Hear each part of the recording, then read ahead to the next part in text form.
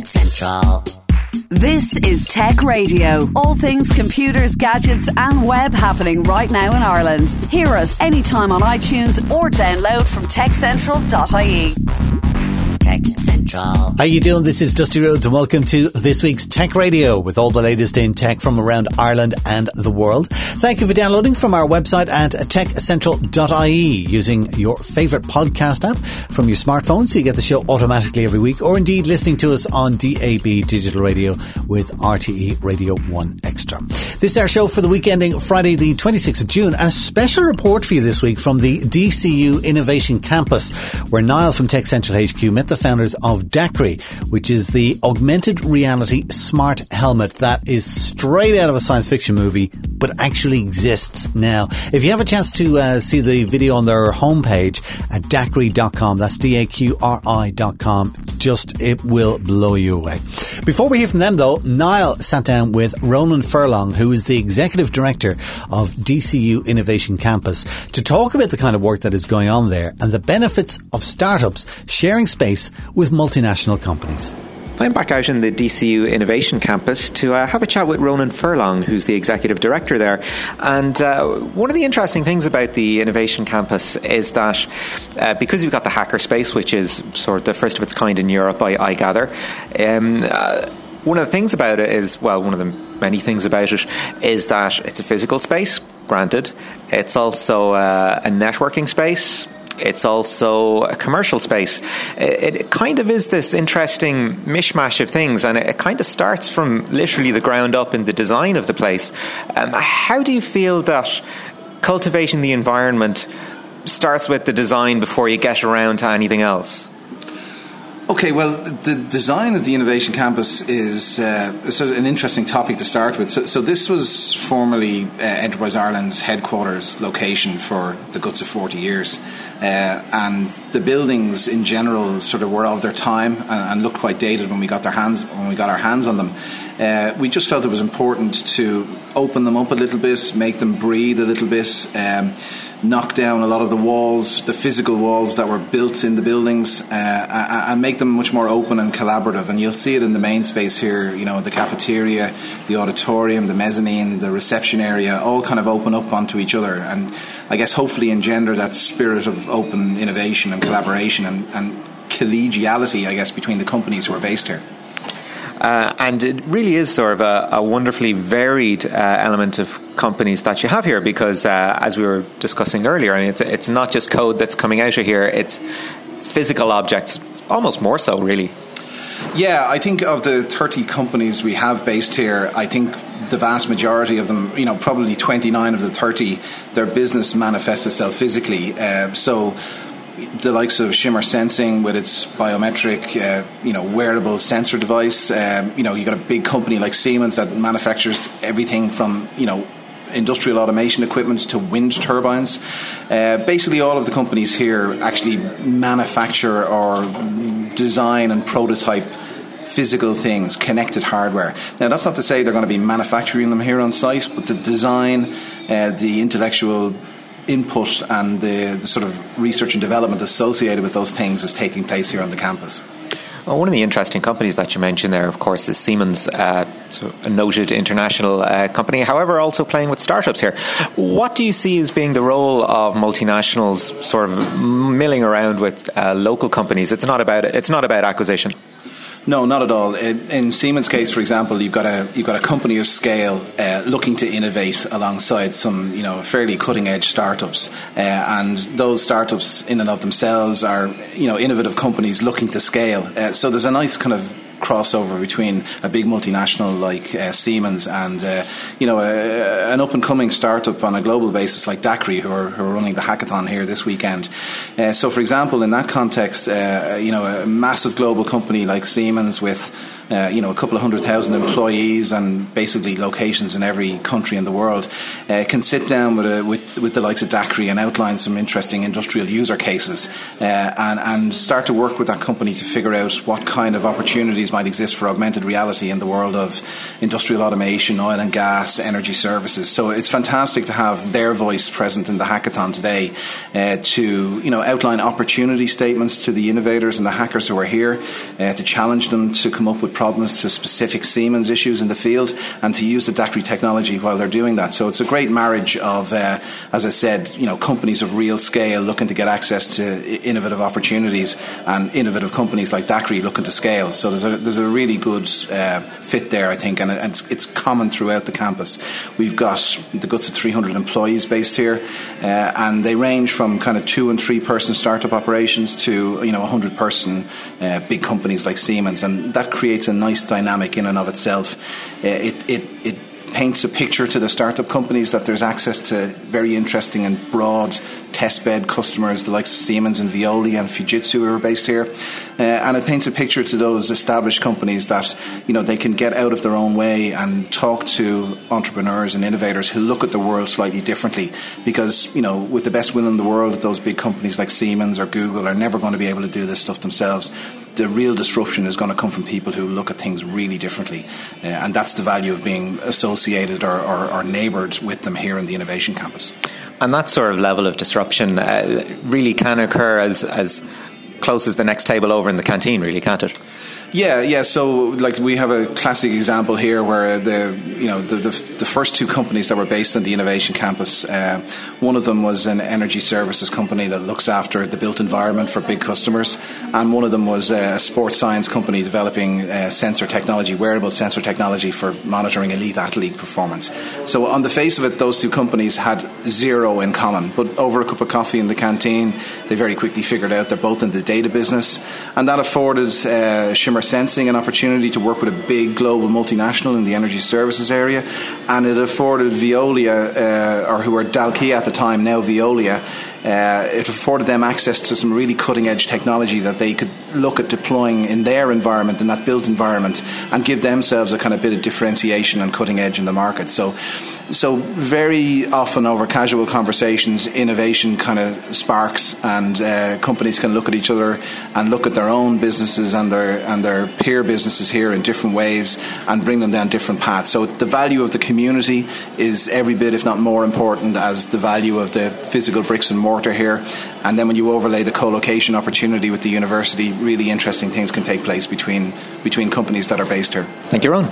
Cheers. This is Tech Central, your weekly tech podcast from Ireland's techcentral.ie. Now, let's get into the meat and potatoes of our show for this week about real innovation with Brian Mullins and Gaia Dempsey, who are the founders of Daqri, the augmented reality smart helmet, who were in Dublin for a hackathon event, which was at DCU, where developers got to work on apps for their smart helmet and to open a new European base for working on new software and hardware. Now, just to get to the nub of what Daqri does, Daqri is an AR company.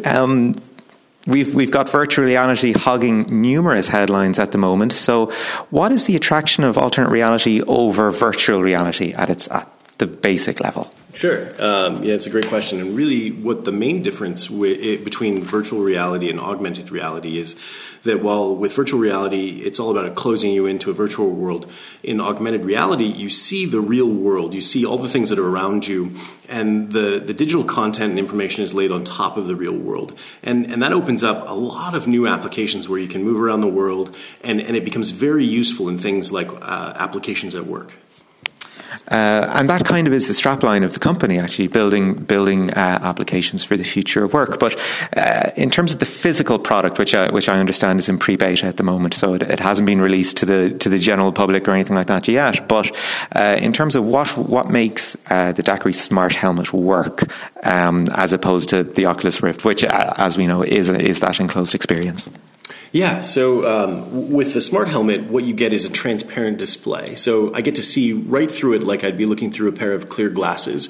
But then on top of what I see in the real world, I get to see this digital overlay that can show me very useful markup on the real world. An example of that is if I were to be repairing an engine and there's multiple steps and many things to do, it could actually show me with arrows and highlights where to do each step step, where to take out the next screw, where to move the next component, and in essence, make me an expert at repairing that engine, even though I may have never have done that before. So this effectively could make someone an expert in anything, I guess. Absolutely, and that's the idea, is really to do knowledge transfer in real time so that people can become an expert and then focus on what humans do best, which is being creative problem solvers. One of the interesting things, though, when you're developing a device at this stage where it is, I imagine the design will be refined down, that it will become almost as easy as wearing maybe a welder's visor or something like that. When you're in that sort of pre-beta stage, do you fear that maybe design becomes something of a barrier when selling a new product to people? I think that design is such an important part of the product. It has to be pleasant to use. It has to be intuitive. It has to be something that you can wear all day long. If I can only wear a product for a few hours because it gives me fatigue or the batteries don't last long enough, it's a huge barrier to adoption. So what we really focused on with the smart helmet was usability. I could put it on, I could wear it all day long, and it would feel just like the hard hat and safety glasses that I was already wearing, but gave me so many more capabilities. And again, seeing as you are focusing with industrial applications, when you see a product fail like Google Glass, is there a bit of you that goes, this is actually really set us back? Or do you go, okay, so it's not working in the consumer space, that's not something we have to worry about?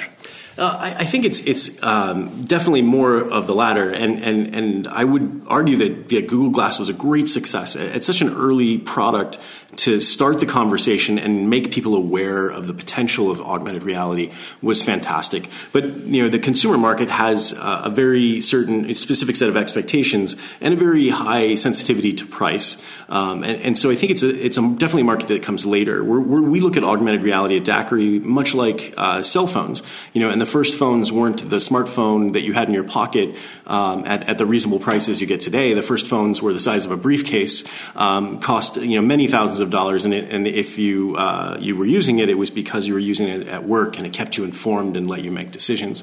Augmented reality is exactly the same way, and it's going to successfully transform the way that we work first, and then down the road, it's going to come back for the consumer, and likewise have some really fantastic changes to the way that we live. I think it's quite apposite that you raised the example of the mobile phone, because smartphones only really came into their own when third-party developers got hold of them and went, well, actually, no, we can fill the App Store, all this other cool stuff that Apple would have no interest in developing whatsoever.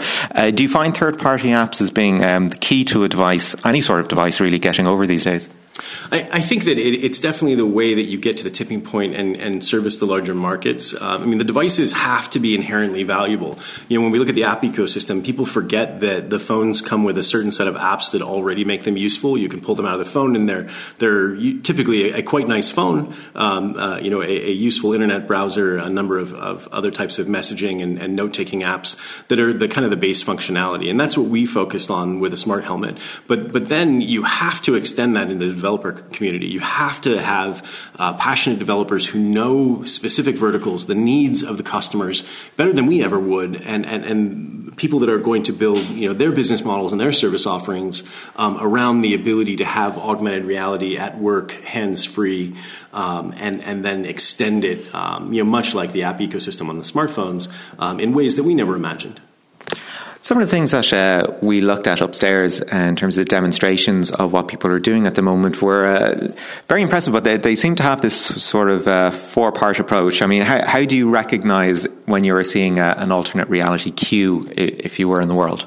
Yeah, I think that discovery is a very big part of the experience. You're wearing the helmet and you can see this digital markup on the real world. But when do you discover things that have the markup and have the information around them? We use things like image and object recognition today, so that very specific pieces of equipment in an industrial environment are marked up in a way that they have digital work instruction, they have additional information from other people who wore smart helmets, and when you look at them, the helmet actually recognizes that specific object in that place and brings back the content to you. And as more and more people develop and more people use it, then more and more objects around you will have this content and will automatically trigger the experience when you look at it. So we could be getting to a stage where the helmet might be able to recognize, okay, screw X is appropriate for junction Y or something like that, which would be incredibly useful in something like aerospace, where part cataloging really has to be so precise. Absolutely. And that's one of the things that it's already really good at today. And one of the early applications is using the computer vision to better understand what you're doing. In the case of having the right fastener that has the right number of turns and is the right size, the computer vision that has a camera from your point of view can solve that problem today. And it makes it a really, really valuable, very, very high ROI in a device like this. And I think then it'll extend even more to things that you wouldn't normally expect to be recognized, the things around you, an understanding of the workstation and how things go together on top of making sure that you're using the right part in that assembly. Some of the other sensors that are in the helmet at the moment, of course, there's a 360-degree camera, which is sort of essential for any sort of AR device. You've also added thermal imaging and gaze tracking. So what sort of applications do you see those being used straight away? Yeah, great question. Two really powerful features on the helmet. Starting with the thermal camera, the thermal camera actually lets you see temperature. So you can look at it again. Let's look back at that motor example, and you can see the temperatures of the different pieces of the motor. And that's really important because in industrial environments, things tend to heat up before that they break. And so it's very useful if I can see ahead of time that something's having a problem, that the temperature's out of range. So it becomes a really, really useful active tool to have that ability to see temperature. And then another great value of that is not just using it as an active tool, but to use it as a passive tool where the helmet can be checking the temperature of everything that I look at. And if something is out of range, something's very hot, but you can't see it with the naked eye, the helmet can warn you and give you an alarm to say, hey, this thing is extremely hot, it shouldn't be hot, and there could be a potential serious problem. Thank you, Brian. Thank you very much. I'm now talking with Gaia Dempsey, co-founder of Daqri, who has also joined me in the wonderful quiet room, hence the echo. First of all, I would like to admit my own ignorance and be politely corrected on something, because I was referring to augmented reality as alternate reality, but of course I am wrong. But at the same time, Gaia, it has opened up a little bit of a conversation. Yeah, I wouldn't want to say you were wrong entirely, because it is fair to say that it is an alternate reality as well. The term that we use is augmented reality simply because it is a view of the real world, and then it is literally augmented with digital information. The term is a bit technical, a bit difficult, so we tend to refer to it as 4D, and it's something that makes it approachable and easily understandable by our customer base, by folks in the education community, in the consumer community. So if you think about 2D design, obviously that's flat. 3D would be, designing, say, in architecture software or watching a 3D movie. It's behind a screen. It's not interactive. I can't touch it or access it. And then bringing that type of content and narrative into 4D brings it into my world and makes it spatial and interactive.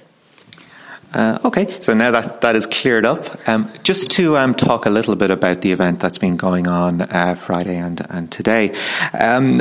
We're out in DCU, we're in the hackerspace, the only one of its kind in Europe. It's got a wonderful industrial feel. But why would you go here instead of, your nice funky new offices somewhere very pleasant in Silicon Docks? Well, why out here? So that's a great question. We just opened our first international office in Dublin on Sir John Ronderson's Quay. It's a beautiful space, looks right out on the river. Would have been a great location for this event if it were big enough. We can fit about 30 people in that space if they're sitting down at a desk and working. We could fit more people in there for a standing event type of thing. But we ended up getting over 100 RSVPs for this hackathon. And I went around Dublin looking for an appropriate venue. And when I saw the DCU Innovation Campus hackathon space, it was perfect for what I was looking for. It's a little bit undone. It's a little bit industrial. It feels like the perfect place to prototype and experiment and collaborate with new people in a way that's informal and comfortable, where you can share ideas and try new things, even if you're not sure if they're going to work yet. One of the things that has really impressed me just by going around and getting a flavour for the event this weekend is the level of access developers have to you both, actually. People seem very comfortable just sort of collaring you for a few minutes and going, look, I've got idea X, is this actually going to work? Is cultivating links with the developer community really that important? Or, is this a case of we're coming to Ireland, we're keeping our developer base overseas?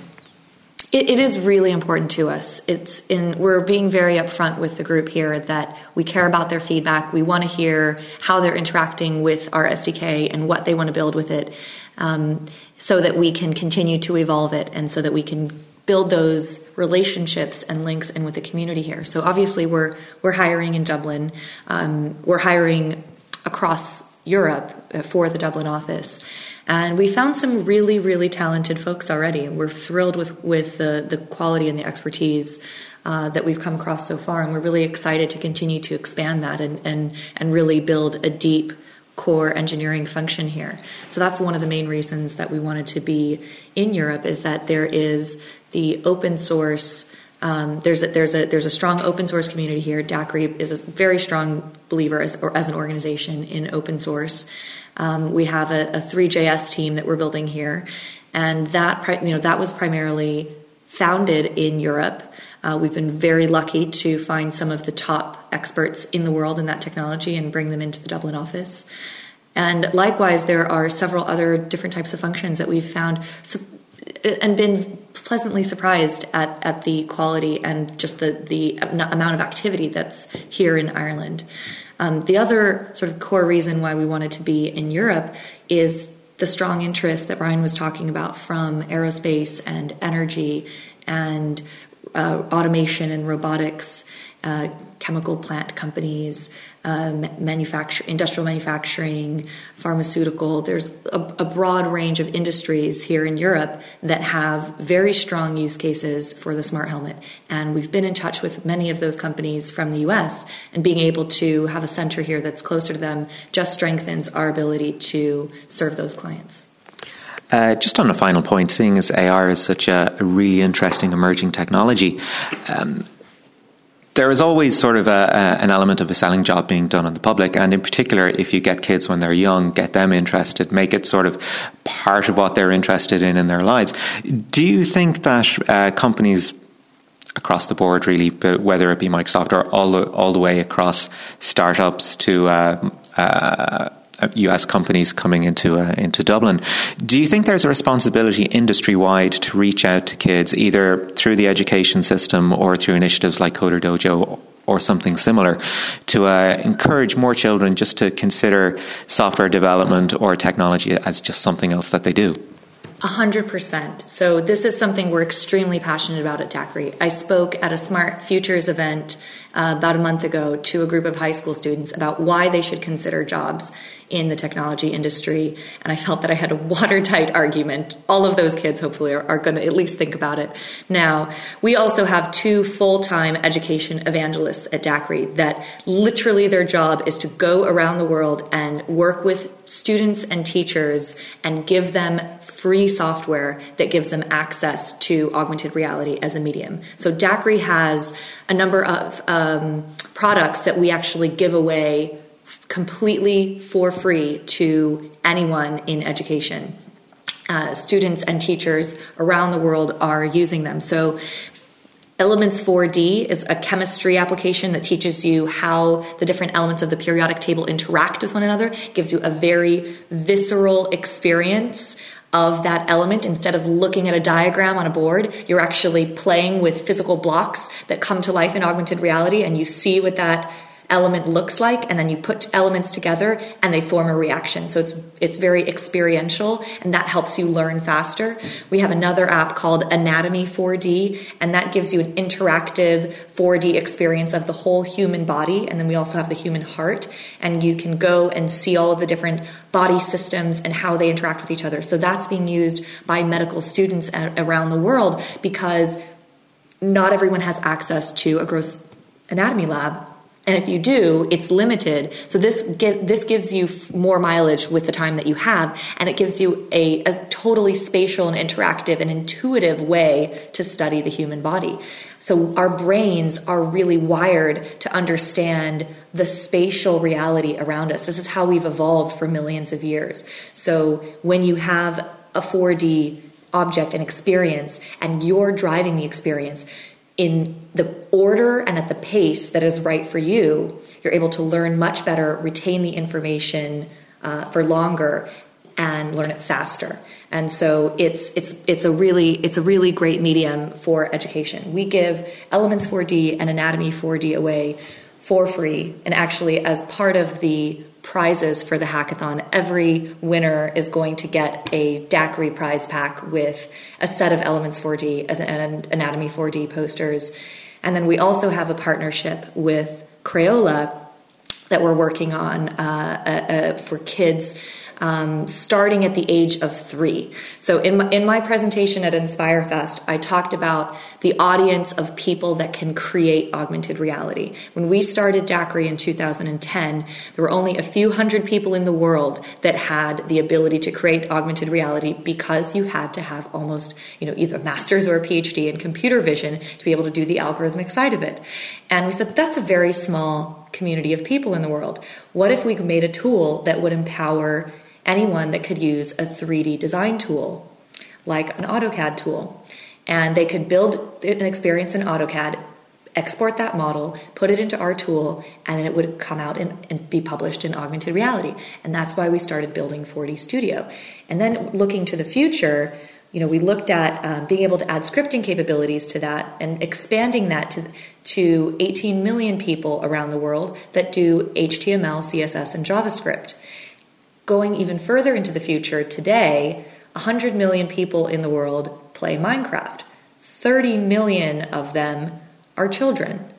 They are already used to creating in 3D and thinking in 3D and having that spatial experience. So we want to invite them into that world, and being able to create an augmented reality is so important. They're going to come to expect it. They're going to come to sort of the example of the 2-year-old kid that tries to swipe a TV or tries to swipe a magazine, and they go, it's broken, it's not working. That's how it's going to be for products and experiences and objects in the future with 4D experiences. They're going to look around with their hardware device in the 5-10 years in the future, and if it doesn't have 4D on it, they're going to say, that doesn't even have any information on it. How do I get the information behind it? There's nothing there. So it's empowering everyone to learn about anything that's around them. And it's empowering everyone to become an artist or a scientist that's able to share their ideas and manifest their ideas and add information and add experiences into the medium around them. Excellent. Thank you very much, Gaia. Thank you for having me. That was NIall Kitson talking to Gaia Dempsey, and before that, Brian Mullins from Daqri. And you can find out a lot more, including a presentation on video on their website that will just blow you away. It's www.daqri.com, DAQRI.com. That's it for our Tech Radio show for this week. Thank you so much for listening. Do remember, you can get hourly updates on tech news along with daily newsletters from techcentral.ie, as well as our weekly Tech Radio show online and every Friday at 6 p.m. on DAB Digital Radio with RTE Radio 1 Extra. Until next time, from myself and Niall, thank you so much for listening. Take care. Get Tech Radio. Subscribe for free with iTunes or download on demand at techcentral.ie. Tech Radio is produced by digitalaudioproductions.com. Tech Central.